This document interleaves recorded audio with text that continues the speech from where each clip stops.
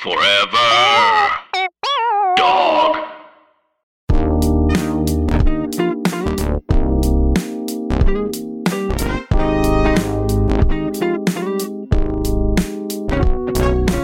Welcome to Relatively Healthy. I'm Janie Stoller, and today on the show, I'm joined by my incredible friend, the comedian Pat Regan. And on the show, you will hear that when I lived in New York and was on an improv team with Pat, we loved each other, and it was a wonderful friendship, and I always thought he was the funniest person alive, but he was dealing with addiction at the time in a very real way, and I'm going to talk with him about that time and getting sober and how he's doing now. So I'm really excited because this is sort of like the first time we've talked in a while. Hi, everyone. Welcome to Relatively Healthy. I'm Janie Stoller, and today I'm joined on Skype by one of my favorite people and a role model to the comedy community and all folks. He is what he would describe as, well, everyone would describe as a beloved comedian, but he would throw in that he has no credits and disagree. We were just talking before the show about how many credits he does have. So I'm going to give him credit and say he does have credits. So everyone, please welcome Pat Regan. Hey everyone, it's me, Pat Regan. It's so funny. I always have people, whenever a host is like, what do you want me to introduce you? I'm always like, tell them I'm a beloved comedian with 0 credits or projects. And it's so funny to me, but it always is like awkward for the host because the audience like doesn't know that I've said that. And they're like, oh my God, they're dragging him. Oh my God, why would they say that about him? Also inaccurate. I won't quit the bit. No, I don't know. Like, I don't feel like I have good credits. You know what I mean? Like, sound credits. Credits you can build a life on. Like, I just don't feel like I have that. You know what I mean? Right. Anytime I say a credit, I feel like I'm stretching, and I hate that feeling. Like, I don't need to impress anyone with credits. Do you know what I mean? But then there's people who have the credit, but you know deep down they hated that job. Like, someone who was on SNL and hated it. Like, sure, they have the credit, but they were miserable. So right. And every once in a while, someone will get a credit when I just know they're not ready for it. Yes. Like, it's so sad. I feel so sad for them then. It's like, and then the rest of their life, that is the credit, and you can't do anything about it. And that's like one of the most painful things about this life. And that's why I'm so glad I didn't get success young and still haven't gotten success. You know what I mean? That's why I'm glad I'll never have success because I didn't peak young, nor will I ever. It always feels like a climb. And Truly. So no one will ever say she peaked. My heart goes out to those who peak. Exactly. That's how I feel about living in a studio apartment. It's like, well, I'm not going to die in this one. I still have to get a better one first. Truly. So, Pat, we haven't talked in so long, but I know, it's truly been ages. You are someone that I've known for quite a few years through comedy and improv. We were on the same iconic team, which yes, and which was a disaster. Which was the best Lloyd team on paper, IRL, of truly mediocre Lloyd team. Really not a good Lloyd team. It had a lot of really talented, funny people on it. Probably the most disastrous team I've been on. Wild. And since that time, like, I guess I feel like you have gone through a lot of like personal transformations over the past year. So I hope that like in this conversation, first of all, I don't want to touch on things that like make you uncomfortable, but I also think for me, it's like, I haven't been with you in the process of your recovery, so I am asking questions probably a little bit blind. So I just want to like caveat that. Totally, and don't worry, I'm pretty much an open book. Like what I'm discovering about myself is I love attention like slightly more than I hate attention. So I'm like at all times happy to have the microscope on me. I appreciate that. But awesome. Recovery is one of those things that's like weird to talk about because you are so obsessed with it, and it is, especially in the somewhat, I still identify as being in somewhat or relatively early sobriety, and it's such a huge part of your life that it's kind of like all you want to talk about. But then sometimes it's like, oh, should I be like saying this publicly? Interesting. But I truly have no shame about it, and I think that it's interesting and like a great part of my brand, but there is still like this sometimes weird stigma around it. But I think our generation like doesn't feel that way so much. Yeah, I'm really curious about that because I also think, and we'll talk about this, but like I think our view of addiction in this generation has shifted maybe from previous ones, or at least the people we know maybe have more of an understanding of it. I feel like yeah, for sure. now people understand that it's a disease that needs treatment versus I feel like in the past it was like we used to. Moral issue. Yeah, exactly. So I guess that leads into like my first question, which is what was your understanding of addiction growing up and how did you see it when you were younger?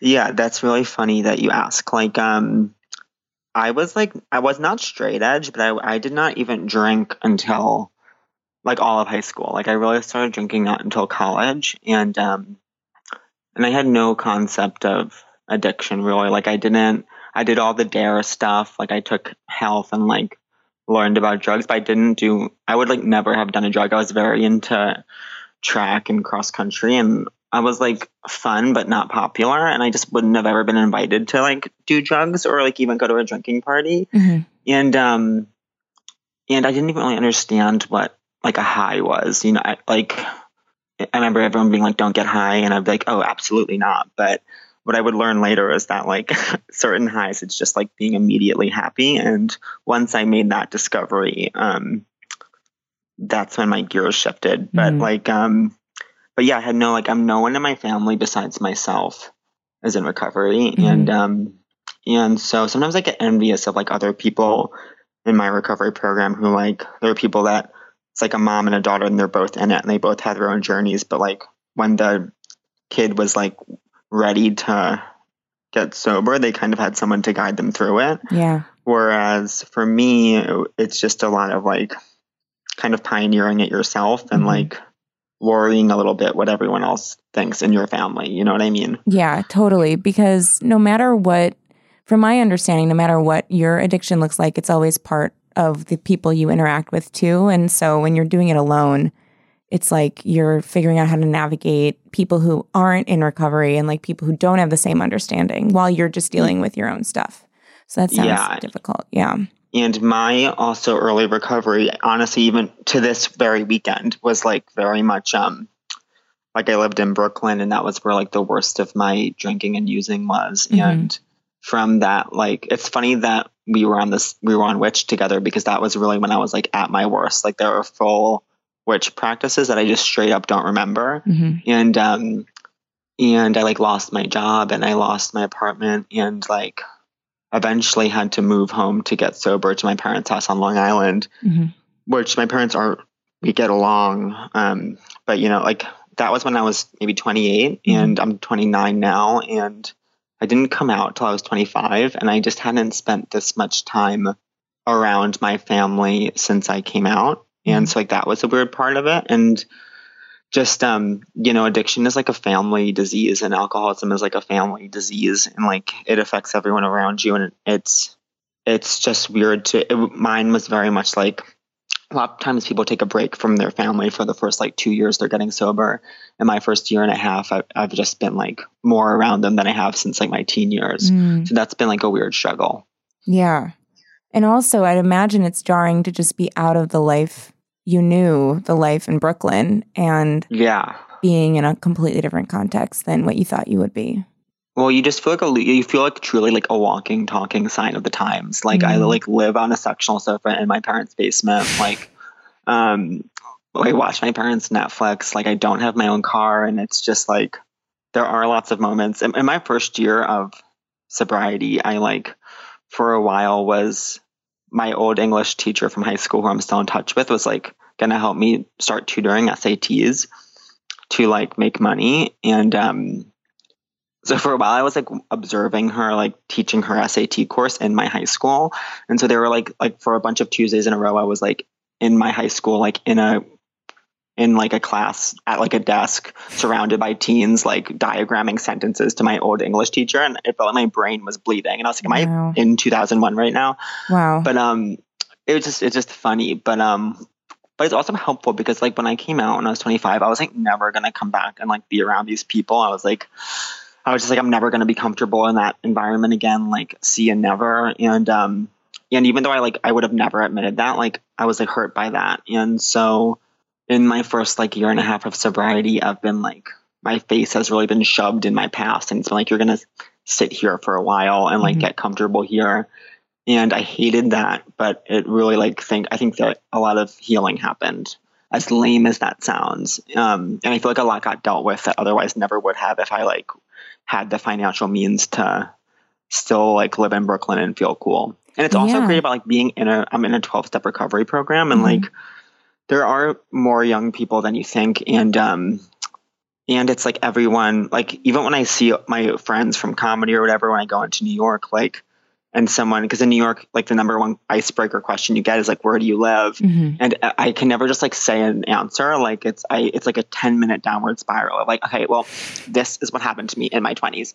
And it's exhausting. And I'm like, I don't need to be telling them all this, but in my program, it's like, there are so many people that just have been through the same exact thing between the ages of 25 and 35. And it's nice to just not have to like kind of apologize for it. You know what I mean? Like there's an understood kind of camaraderie. Yeah, I bet. That makes total sense. So what was your life in Brooklyn like before you moved back? Like how would you describe? I mean, you said you were at improv practices you don't remember. Like did you know then that you had a substance abuse issue? No. Yeah. Like until I did. But like this is really the deal of what happened. Like I didn't drink all of college, and then like I started drinking. I mean, I didn't drink it all till college, and then in college I drank a lot, but so did all my friends. Like it was just normal. And at some point during college, I picked up Adderall for the first time, like just to like study with it, like an amphetamine ADD medicine. And that was like the first time I got high, and that was when I was like, oh my God. Like I think that low key I've always probably suffered from like depression, undiagnosed. I've had lots of like, besides my alcohol and addiction, like other troubling mental health issues. But that just kind of was never dealt with. Like that's just not part of kind of my family's canon, like therapy and stuff. So there was just lots of other stuff going on, and to like take a pill and immediately be like very, very happy was such a discovery. And so like I just kept drinking all of college, and also like secretly doing tons of Adderall and like not sleeping for a long time. But at first it was like intermittent, and then there'd be months where I'd do it like every week, and then it would kind of come in and out. And then when I moved to Brooklyn and was after college, I was performing at UCB, and at first I had this really good job where I made lots of money. Like I kept drinking the same way I did, I thought, but all of a sudden it just like became a thing around the theater where I felt like suddenly I was constantly defending myself that I didn't have a drinking problem.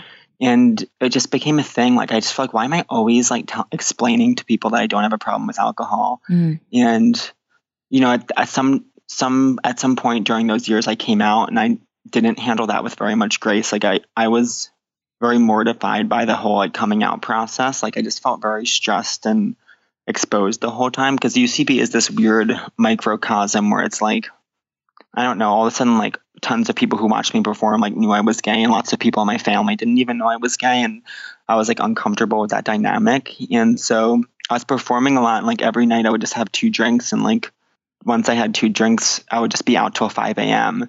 And then sometimes I was also like stealing Adderall regularly, so sometimes I would also be like secretly up for 3 days.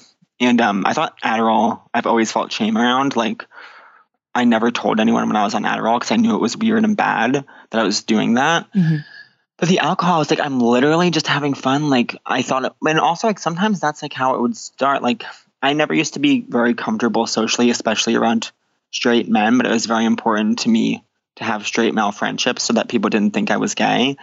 And alcohol like gave me that. And like when I was drinking a lot and like at a party, I remember always thinking like, I can't believe this. Like I'm having conversations with guys and like I'm getting away with it. Like this is easy, and my shoulders are down. Like this is great. And I remember people saying like, oh Pat, like I love how you're always down for one more. And I like love to be that kind of fun person. Yeah.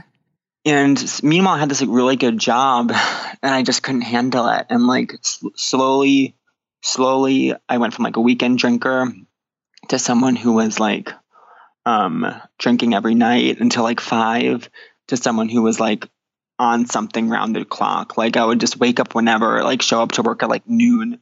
eventually they fired me and I had a bunch of savings, and I just didn't get another job. I just like would stay inside all day and then go out all night. And it got really dark. I was very like isolated and mad. Like I was really mad at everyone all the time. I was at all times like mad at least like 4 of my closest friends. And I just felt like a victim, and I felt crazy. Like I remember always explaining to people like I didn't used to be this way. Like I didn't used to be crazy. Like I used to have a good head on my shoulders. And basically like that all, I still didn't think I had like a real problem. I was also using Oxy at this time because my dad was prescribed a lot of Oxy and I was stealing that and taking it. And then I lost my apartment, but I still didn't move home, and I was like crashing around, and basically things just got more and more chaotic until I had this one bad like inciting incident where I kind of had to like admit that I had a problem. Well, it's interesting too, because with UCB, like of all the places where I'm sorry. Sorry. I was going to say like where you can drink every night and do drugs and it not manifest with the same sort of like, I guess not consequences, but you can hide it there because you get paid in drink tickets. And there is a culture of like, especially in New York, staying out late after shows. And you don't really know much about people's day to day. You see them at practice, you see them at shows, you see them around the theater. And if you're fun, it's like rewarded. And if you're, you know, partying, that's part of the culture. So I feel like, I mean, we can talk about this, but like the relationship between being in that environment too, and just how socially accepted it is to be out till, I was out till 5 a.m. a lot of Wednesday nights, which makes no sense. And it wasn't even like, no one raised an eyebrow. It doesn't make any sense. But yeah, we can get into that separately. That's yeah, like I know what you mean. Like, there's definitely lots of people who do that, and you could feel normal around those people. Like, I don't know if like I had friends that I would like use with, and then friends that I wouldn't. But it's strange actually, because UCB is like the place where I got called out. You know what I mean? Like that was the place where all of a sudden I was drinking more than everyone, and it was like my college friends were shocked when I got sober, because they were like, didn't think I had a problem. And they all still drink a lot, but their lives are like fine. And at UCB, I was like, why isn't everyone like drinking more? Like, aren't we at a bar? Like, aren't we like having fun? And I don't know, like it was a weird thing where it's like everyone is drinking a lot, but sometimes like that's when people are quick to point the finger at someone who's like drinking a bit more. You know what I mean? I'm not sure. Like, I know what you mean, where it is like this environment where kind of like those rules go out the window, and there's this pressure that you have to always be around, just like generally around, or everyone's going to forget you. And that was like I was like, I have to go out and drink with everyone. I have to be fun with everyone. But I don't know. It just turned I don't know if it's because I was like secretly using drugs too. So like I would really seem like very, very fucked up. But all of a sudden it was like all of my friends were like, you're drinking too much. And I was like, oh my God, like, chill out. You know what I mean? So then what was the step that brought you to recovery? So basically I was writing a Spank, which is a sketch show at UCB where like it's an audition for a run. And it was like when I was at honestly my craziest, and I like I forget if the script was good. I remember thinking the script was really good, but I was just like a true psycho to like everyone involved, like for especially the 2 weeks leading up to it. And I was like always like an hour late. Like other people were like taking off work to be in my show. It was like 4 of my very close friends and me were in the show, and another very good friend was directing it. And it just so happened that like the week leading up to the show, I was kind of like on this run where like I was just all over the place. Like, don't remember the week. Like there were practices that week that I showed up to, but I just had this like emptiness in my eyes, I'm sure. And I was in a place where I was like functional, but not forming memories. And it's funny because none of this like seemed wrong to me at the time. And I had the day of the show. So then all I know, like we were having tech for the show at 3 on the day of the show, and the show was at 6:15. And don't remember like the 3 days before the show. I like woke up. Other people like literally took off work because that was the only tech date like I was able to book because I waited too long. So I didn't have a job, so it was fine for me. But other people had to like put in to take off work for that day. I woke up in my like childhood bedroom on Long Island at like 3. Tech was at 3 in Chelsea. So I started just like freaking out, and I was like, and I just remember hearing my mom be like, "He's freaking out again," and I just remember being like, "Oh my God, people are like scared of me." And I think I think what happened was I'd been up for a long time and I took Oxy to come down, which was something I would do sometimes, but it's kind of stupid to do that because Oxy in its own way is like kind of an upper, just that it can like keep you up. And then if you do start nodding on it, it's like not real sleep. So you're this weird like zombie when you wake up. And I remember like getting on the train, going to the theater, got off the train, left my phone on the train. No one knew where I was. Like I got to the theater at like 6:05 for a 6:15 show. Tech had been at 3. People were like waiting, and I had like script changes, and people were like, "Get the fuck out of here! You can't do that." And then I got like mad at them for like saying that, and then I like left the theater again, and then I came back at like 6:14. We did the show. I don't remember the show, and then I went home and I was like, "Do you guys want to like grab a drink after?" And everyone was like, "No, we gotta go." And I remember like sitting at McManus, a bar we all go to, with my brother who had came to watch it. And I remember I couldn't stay awake like in the McManus booth. I just kept nodding off. And then like the next week I was supposed to have a meeting with the artistic director of the theater and the friend who had directed it for like notes.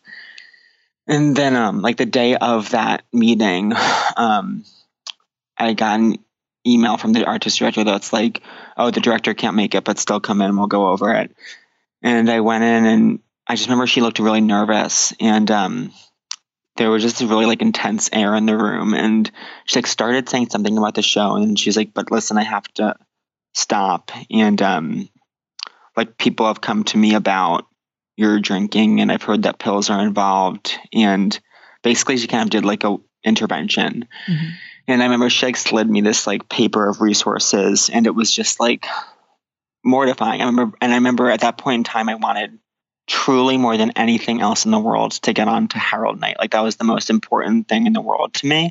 I remember just thinking I'm never going to get onto Herald Night. And I remember being mortified professionally and personally. And she listed different friends of mine that had come to her separately, and then she found out I missed tech. And I remember just breaking down, like kind of, I was just so exhausted, and I was like, "I'll do whatever you want. Like I will stop drinking." And she was like, "Okay." So I like left her, and I really was like, "I'm going to stop drinking." But I truly didn't know anything of any recovery program, like at all. And so I tried to stop on my own multiple times, and I literally couldn't. Like at first, when you're trying to quit drinking, you think you just keep changing your mind. Like you're like, "Oh, I guess I don't want to stop anymore."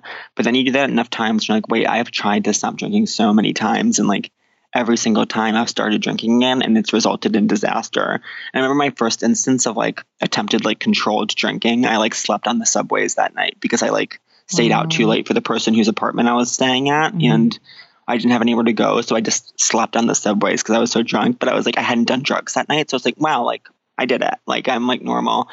And that's like the blind spot that alcoholism and addiction is. Like you can't. It's like it talks to you in your own voice, and the decisions that it's making, it feels like you're making. So you think you're like choosing to drink more, but like you chose not to. You know what I mean? Right. You're being controlled. Yeah. And then, if my answers are too long at any point, you can like interrupt me. No. Okay. I feel like I'm giving like 10-minute answers to yes or no questions. No, this is great. But that's my personality. Never change. I love it. And I also feel like I'm not being hilarious, which is at all times my goal. Okay. I don't think we're like, we'll have some fun at the end. Okay, cool. I want to get punchy at the end. You'll get punchy at the end. I'll give you a punch moment. And so then I like a dear friend, who had been in that show, who is not an alcoholic, but we like were having brunch or something, and he was like, someone reached out to me about like this recovery program. Like he's like, as a favor to me, just to see if it would be helpful. Like, do you want to go? And I was like, okay, fine. Like, I'll go to this with you, only because he's like the nicest person. And I, at that point, too, it felt like no one liked me anymore. Mm. So I was like, so I just wanted people to like me again. And I would have done like anything anyone asked. And also I was so tired. Like I hadn't slept in literally years. And so I went to a recovery program with him. And I remember liking it a lot and really identifying with what everyone said. And being like, oh, wow, I'm definitely an alcoholic. But then I was like, I'm never going to go to this again, though, because it's lame. Like, I was like, oh, I don't have time, even though I did not have a job or like friends or a hobby at this point. And so I was like, I'm just going to stop drinking on my own. And that's when I really found that's when I like made a hardcore decision not to drink anymore. Mm-hmm. But then I kept like secretly drinking when I was with people. Like I had friends who I knew didn't know that I was like not drinking anymore. So I would like hang out with them and drink. And then when I was hanging out with my other friends, I would either drink before I got there, or I would secretly drink while I was there, but where they couldn't see me. Mm-hmm.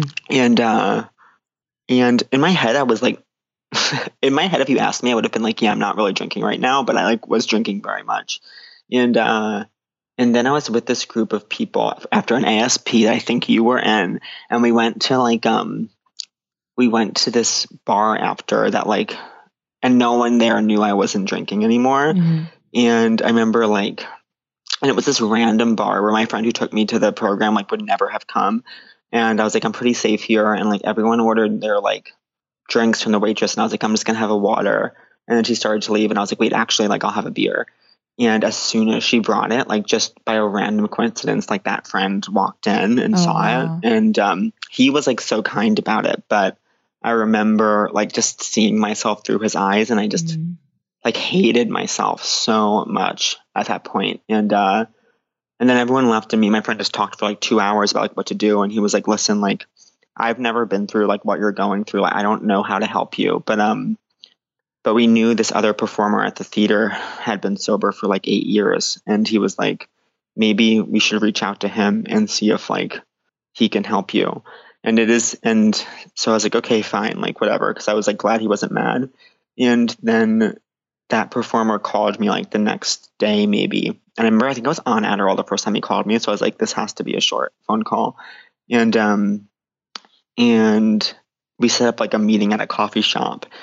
And I met with him, and it is funny, like that's the thing about alcoholics is like, as an alcoholic who's like been through this experience, you do have this like unique ability to relate to and help another alcoholic in a way that also then keeps you sober. And so I remember then I started then I made a real commitment to a recovery program that this alcoholic was in. And I was like, yeah, I'm going to do this. And I took it really seriously. And this was November 15th of 2015. I was 27 years old. And then I stayed sober for about 2 months, I think. And then I just slowly stopped trying. Like I just didn't go to my recovery program as much anymore. Like I convinced myself that I actually didn't like it. I got bored. It seemed like everyone was really happy for me that I had was turning it around. I no longer felt that pressure to like get other people to like me anymore. And then one day I came home, and there was like a bottle of Oxy out. I came home to Long Island, and there was like a bottle of Oxy out on the counter. And I remember being like, oh, it's right on the counter. Like I literally have to take it because it's like there. And so I did. And then I was then like out, like relapsing, and had that like began like the 9 worst months of my life. And I truly don't remember a lot about them, but I just remember the feelings. Like I remember being so sad. I remember feeling so alone. I remember feeling like I let myself down so much. Like there was no one I could talk to. Like I remember every time I was alone, I just started hysterically crying. And I don't even cry that much. I'm famously stoic. And I remember being like at a, you know how like we would have those Lloyd nights where like you had to hang out with your team. Like I remember being at a karaoke drinking a lot, but I remember not being in pictures where I was drinking. And then I remember going to the bathroom, and as soon as I closed the door, just like hysterically crying, and I didn't understand why. Yeah. And I felt very, very crazy, and was like very regularly putting myself into like physically unsafe situations, and I like thought I was gonna die. Like at that point, I really was like, yeah, this is gonna, because I had been in a recovery program for a couple of months, and I kind of knew. I was armed with more like knowledge about the disease of alcoholism and addiction, but that just doesn't cut it. You know what I mean? It doesn't help you stop. But I was like, to the effect of where I was like, yeah, this thing will kill me and that's fine. Like I was just very apathetic, and I felt very beaten, and I thought that I couldn't get more than, I remember one time having like 12 days. And that was like a lot. I remember being like, oh, maybe this will be like it again. And then I lost it. And I was having trouble putting together even like 2 sober days together.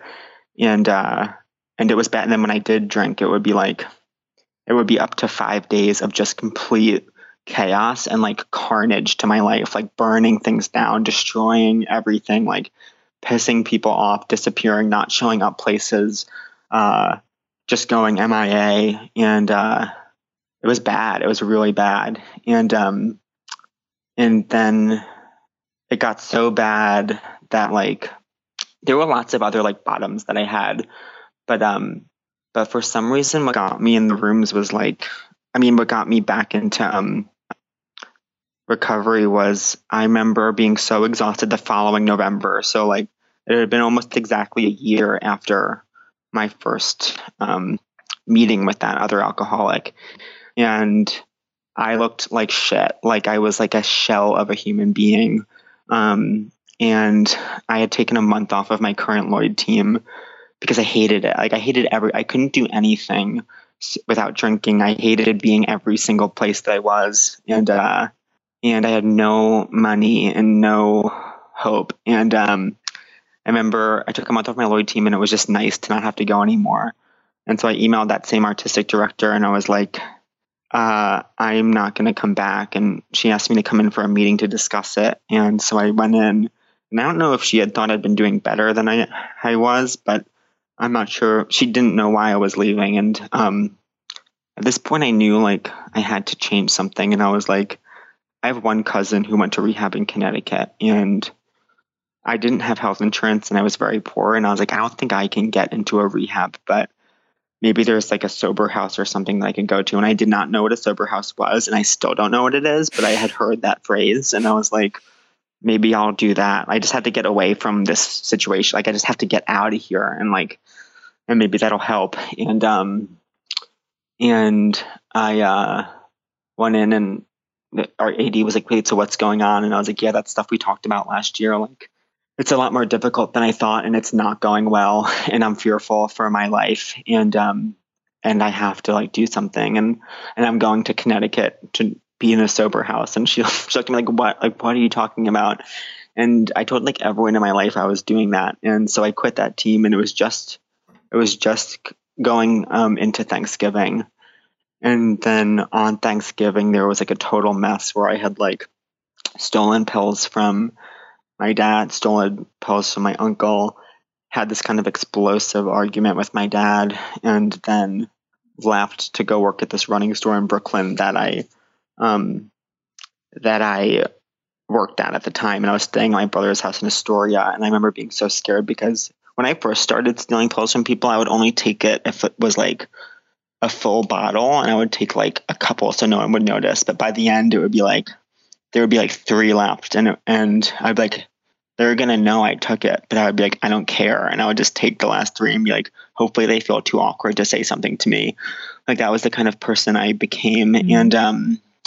And so I'd done that to both my dad and my uncle on Thanksgiving, and my immediate family doesn't talk about a ton of stuff, so I could kind of get away with that stuff. But my uncle started calling my phone because he knew it was me that had taken his Adderall, and I wasn't answering. And my cousins were texting me because my cousin who had been in rehab was texting me because I guess he had told her what happened. And I just like could not answer the phone. I was alone in my brother's apartment in Astoria, just like holed up, drinking Tall Boys, like kind of coming down and watching Gilmore Girls, A Year in the Life, which like honest to God, like I hated. I really didn't like the Gilmore Girls, and I had told people that. And I was like literally watching Gilmore Girls Revival on Netflix to like remind myself that I hate it and just agree with myself on something and trust my own discernment again. And by like the second episode, I was like, I fucking love this. And I was like, Jesus Christ, I cannot even trust my thoughts about anything. And I felt it was crazy. And then this is so corny, but I always say it when I'm talking about like my story because it was real. Like I am not, or I've never been in my life like a spiritual person. I don't believe in like anything. That's my thing. It's fun. It's flirty. And I was walking. The subways to my running store were like weird that day, and I had to take the subway I don't usually take, and it was raining, and I was like, I had all these calls on my phone from my uncle that I wasn't responding to. I also was owed like $200 worth of Adderall from the guy I was buying it from, which at that time to me was a truly astronomical amount of money that I had paid ahead of time, which I typically didn't do. And so I was at this weird crossroads. I was like, what am I going to do next? Is this dealer going to call? And if he does, what am I going to do? How am I going to handle things with my uncle?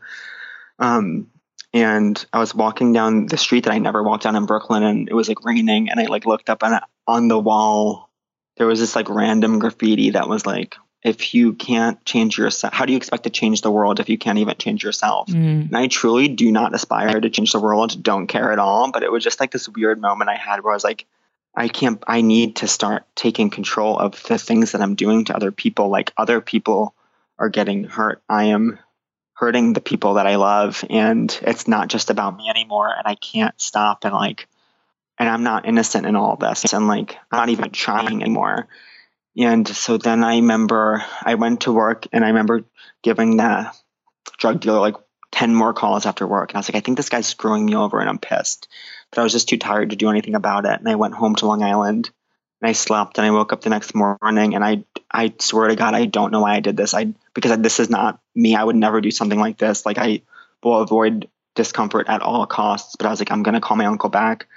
And I called him, and I was like, I know why you're calling me. I took your Adderall. I'm sorry. I don't know what to do. I need help. And I just remember he like showed me so much kindness, and it truly saved my life. He was just like, listen, you're not the first person this has ever happened to. You're not the only person who has gone through this. You need help. And like, there is help. And like, he gave me numbers of people to call. And it was like 10 a.m., which was really early for me to be awake at that time. I remembered that when I had been home during my previous like bout of sobriety, there was this noon meeting behind my high school. And I just remembered it had cheese and crackers. And I was like, I guess I can just go to that spot and get some cheese and crackers, because I wasn't going to start doing any kind of like program until I was convinced I had to leave somewhere and that it was pointless to start going before I left. But I was like, I guess I can just go there, because I told my uncle I would. And I went there, ate cheese and crackers, like talked to the people there.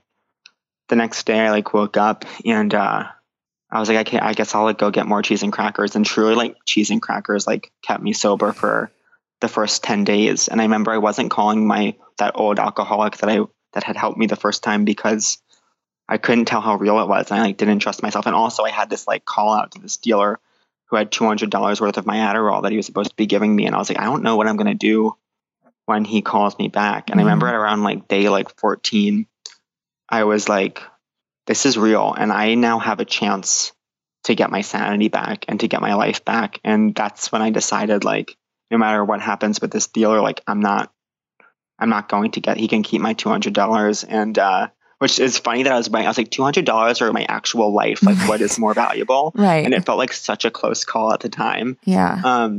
And I was like, yeah, I'm just not going to do it. And then he never did call. Like, he was screwing me over the whole time. Never pay ahead of time to your dealers, people. And that's the advice. That's the takeaway.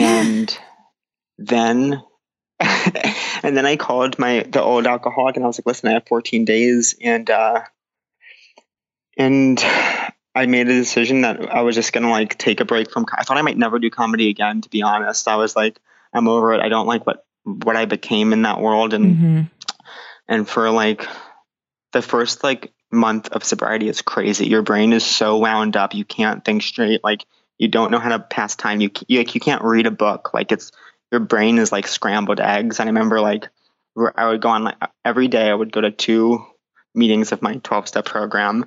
I would run like twice and I would shower like 5 times and just try to get to the end of the day without doing anything stupid. And like bit by bit it gets easier. And all of a sudden, like it's so weird because I said I was never going to come back to Long Island.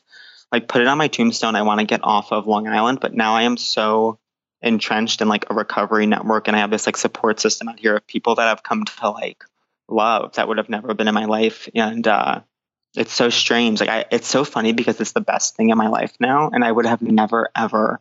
I never planned like when I was 28 to move back to Long Island and like go to meetings for a recovery program every day forever.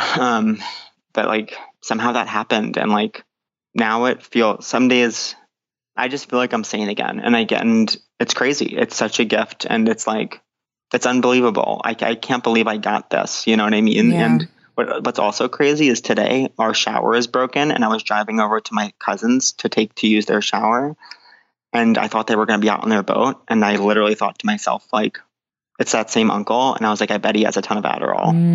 And I was like, am I going to take Adderall? You know, like it could at any second, and I went to 10 meetings this week because I've been laid up with my foot. I haven't been able to work. And at any given second, it can like slide in. It's crazy. It's like a mental illness, like, and it'll never go away. But at least now I have like, now I understand it. You know what I mean? Like when I have those thoughts, I can call someone and be like, this is what I just thought. And like, it's wild, but I don't remember what the question I was in response to anymore. But I think what is interesting about that too, like you could at any point, you're asking yourself those questions still, it's still on your mind, is like, I think a lot of people do have an idea maybe of addiction recovery. Like you're an addict, you hit rock bottom and then you go and recover, but it's not like that. It is something that is chronic for your whole life, is going to be something that you're dealing with and something you treat like a chronic illness.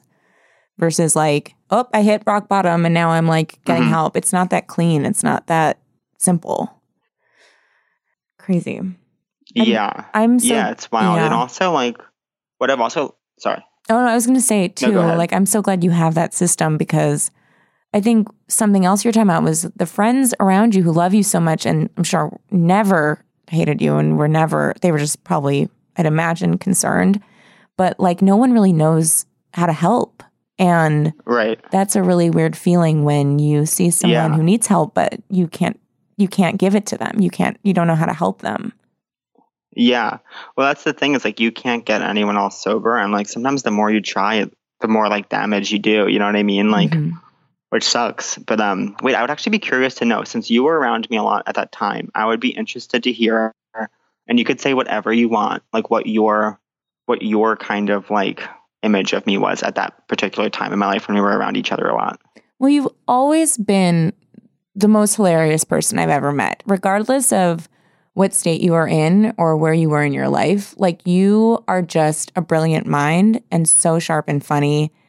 And I always saw that no matter what. And it was sad because there were days when, like, as your teammate or as your friend, I could tell there was something going on and like not knowing what to do.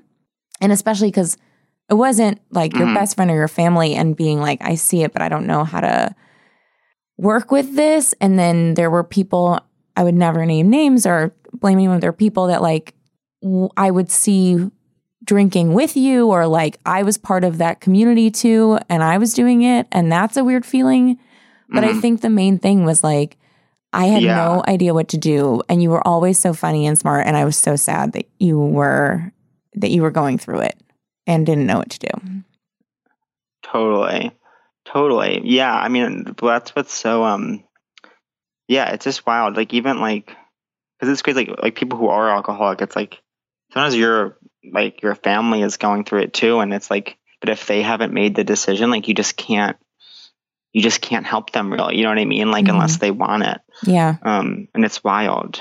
Yeah. Because you're insane. Like, when you're out there, you're insane. You're a full psychopath, you know?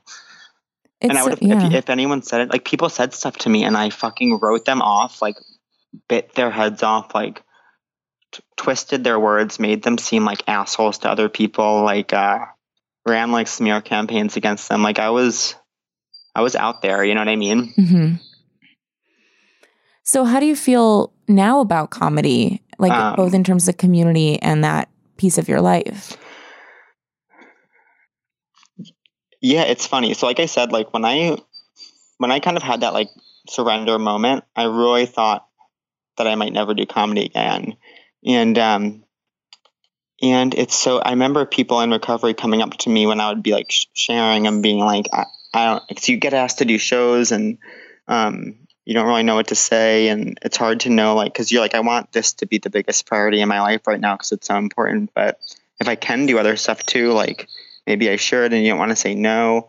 I remember people being like, just be okay saying no to stuff right now, like just guiltlessly focus on this, and I did, and it's so weird, like comedy has just like fallen into place. Like I remember at first being like, yeah, maybe I'll just do a show every couple of months just to like keep in touch with friends, and I just would say yes to these like stupid little shows and just do them for fun. And then I kind of I used to do a lot of improv. I was like, I don't know that I want to go into the city to do improv, but so I just started saying yes to like stand-up shows, and then all of a sudden there was like a stand-up show every week, and then all of a sudden there was like multiple shows a week, and all of a sudden the shows were like kind of like bigger and like more shows that felt more important with bigger audiences, and I just kept showing up to them, and like I just kept showing up to where I was supposed to, but then like, but never putting so much pressure on it. Like I was always like, well, the most important thing is that I get to bed sober tonight. I could probably also do this show, so I'll go and show up at this stupid place. At the time I said I would show up, and I'll do a set, and if it's good, it's good. If it's bad, it's bad. And just kind of haphazardly, like without me even noticing it, like comedy is like, my comedy is not, it's far from like where ideally you would love it to be, but it's absolutely in the best place it's ever been. Like in the last 6 months I've gotten representation, and I got to go to San Francisco a couple weeks ago. And I get to do like tons and tons of shows that I used to always wish I was booked on. And I feel like when I see other comedians, you don't see it in their eyes of like that kind of weirdness where it's like, oh, that person's funny, but there's something wrong. Like it feels like I can root for other comedians now, and I could feel them being happy for me. And I don't know, like I don't put any, like my happiness no longer, or my self-worth no longer is completely dependent on like comedy or like if I'm funny. And that's been a gift of sobriety because it lets me actually enjoy comedy. I don't have to like freak out before every show. I can feel like this is just another thing in my life, and it's not the most important thing. And because I feel that way, I could like enjoy it. And I still don't know what's going to happen with it. Like sometimes I feel like overwhelming pressure. Sometimes I wake up and I'm like, I don't want to do comedy anymore still. Like, I don't know if this is really satisfying to me, or if this is creating more kind of like worry than it's worth. Mm-hmm. But I don't have to like decide that. I now know I don't have to like make those big grand decisions of like, I'm never going to do comedy again, or like I need to be the best comedian ever, or like I absolutely have to get famous, or like all that stuff. I could just be like, well, today I'm supposed to do this show, like it might be fun to do this material. And I could go and like have fun, and I don't have to be like the best one there. I don't have to like convince myself I was the worst one there. I could just, be one of everyone else. And it's great, like comedy is great. Comedy is great right now. I'm enjoying it right now. I just today am moving into a new apartment in Bushwick, which has been, I've been sober for a little over 18 months now. And it's been a goal from the beginning I was like, man, I might have to be sober for like a month or two before I kind of get back on my feet and get out of this house and into the city again. And it's taken like almost 2 years. And so it's big. I'm like moving into Brooklyn. That's been a big goal. I'll be able to say yes to more shows because that's the other thing about comedy now is like, I don't like sacrifice self-care for a show. Like if I feel like it's not best for me to do a show, or if I need to go to a meeting instead, or if I need sleep, like, then I'm like, all right, well then maybe this show isn't one that I'll do, you know? And I didn't used to have that ability. It used to be like, this is my God, comedy is more important than everything and everyone, especially myself. And so whatever. So like, but being in Bushwick, I'll be able to say yes to more stuff without like kind of compromising on that stuff. And so that's good. But of course, there's like so much fear around it because I don't think I have enough money, and I'm worried about my temp job is ending, and I'm scared. Like I am so scared, but like in sobriety with recovery, like I can like deal with fear and be like, and just trust that things are going to be okay. Even if it, like, whatever that looks like if it means I'm going to get a great new job tomorrow and have like more money than I've ever had, or if I don't, and I end up having to like move out of this apartment and back home again, like no matter what happens, like I'll be okay and I can be sober, and I don't presume to know like what should happen anymore. And I can just kind of live life in a more like loose way, if that makes sense. Oh my God, I wish I had that. I wish I lived loose. Oh my God. I'm constantly gripping. I mean, I say that, but it's like, it takes so much work to get to that place. Like, it's like every single second I like have a full freak out, and then I need to take like 2 hours to like get to that like moment of serenity, and then like something happens and it's gone. Yeah. But at least I like can do that. Yeah, you can do that now. And you can like, it sounds like you can recognize the sort of higher level things going on in your life and like the priorities, and understanding the cycles and understanding the way things are like from a much higher plane than just being in the day-to-day, being carried by like whims of emotion or freaking out, all that. Like you can now take a step back and recognize that it's happening and not be swept away by it. With the friends that you had and like the friends you have now, have you had to make shifts in your social life and the people in your life to support your recovery? Yeah, it's weird, you know, like there's just more people. There's just lots of people I never would have met. Like the people, it's like now, yeah, it's just, I kind of feel like caught between two worlds. You know what I mean? Like sometimes I feel like it's like I keep going back and forth between like Long Island recovery and this like group of people, and then like, you know, like New York comedy, which is so different. But I'm able to like enjoy them both. You know what I mean? But yeah, it's like, it's funny because I feel that's like that's one reason I'm scared to move back into the city, is like I'm gonna miss these people, which is so, I'm mad at myself that I'm like lamenting moving away from Long Island, because I never wanted to like these people. You know what I mean? Like when I first came in, I was like not here to make friends, and it's crazy to me that I've like become, that I care about these people so much, and but like it has it. I think that life has just gotten bigger, and like so more people have come into it, and my world has just gotten a lot bigger in the past year and a half. But it is like there are certain things I can get from my friends from recovery that I cannot get from non-alcoholics. You know what I mean? Like, and so those relationships are like in a weird way like a little bit more special. Like, yeah. So I don't know, but when I move into the city, I have not found a city. I have not found a network in the city that I really connect with yet, and so I'm a little concerned. And I'll probably keep coming out to Long Island after work for a bit to see them, but I don't know how long that'll last. But yeah, I don't know. Yeah, it takes some time to find the new network you connect with. That makes sense. And are there things, I guess, like in general, are there things people in your life do that you find particularly supportive? Like, oh, I'm really grateful my friend did this or asked this or said this. Like, are there things you see that make more supportive friends for you? I don't know. Like, part of me is like, I don't care, because it's like, this is my responsibility. Like, don't worry about it. But it's like, I think I feel like lots of friends came out to when I had 1 year and like celebrated that with me. They came from the city to Long Island, and that was like supportive. Sometimes it's like my kind of contrarian nature. Like, I don't like when it feels like people are being supportive to me. Like I reject that for some reason. So it's like, I don't know, sometimes people be like, I'm so proud of you. And I'm like, actually, fuck yourself. Yeah, that's what I was going to ask too. Like, is that ever annoying? Yeah, it often is annoying. And it's funny because sometimes it's annoying and sometimes it's not. And I don't know why. Yeah. You know what I mean? Like, Yeah. there's certain people where it's like, okay, you aren't allowed to say that. But then and I didn't know it it's till like, you said it, and now I know. It might just depend on like if I'm hungry or not at that moment. But I don't know. Like, I do feel like my comedy friends are like I think everyone roots for like an underdog, and I feel like I was so kind of like down and out for a long time that like even just in comedy, everyone's been very supportive of me, and I feel like that narrative has kind of been written for me of like, oh my god, he came back and now he's sober and it's beautiful.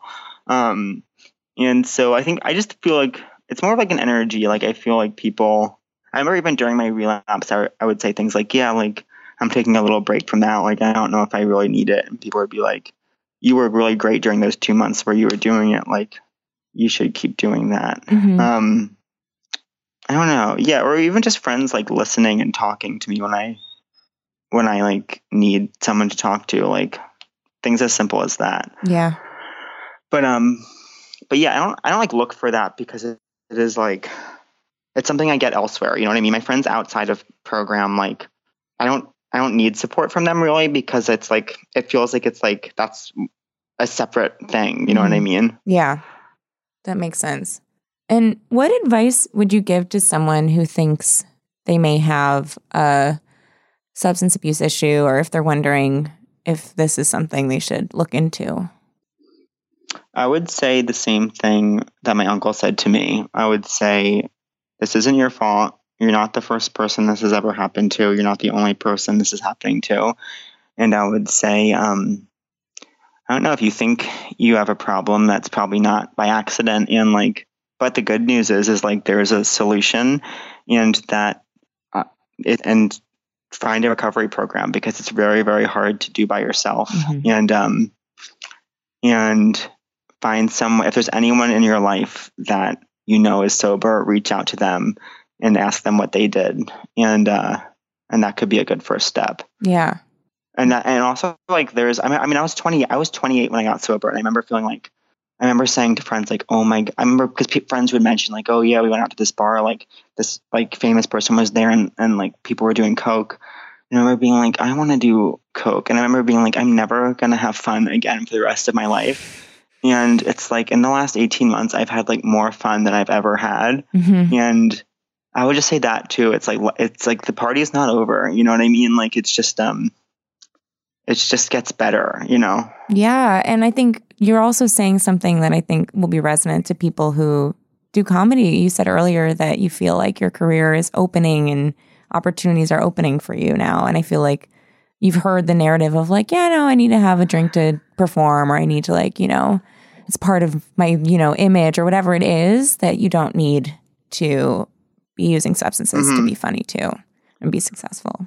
Totally. And I also think that whole mindset is very kind of like,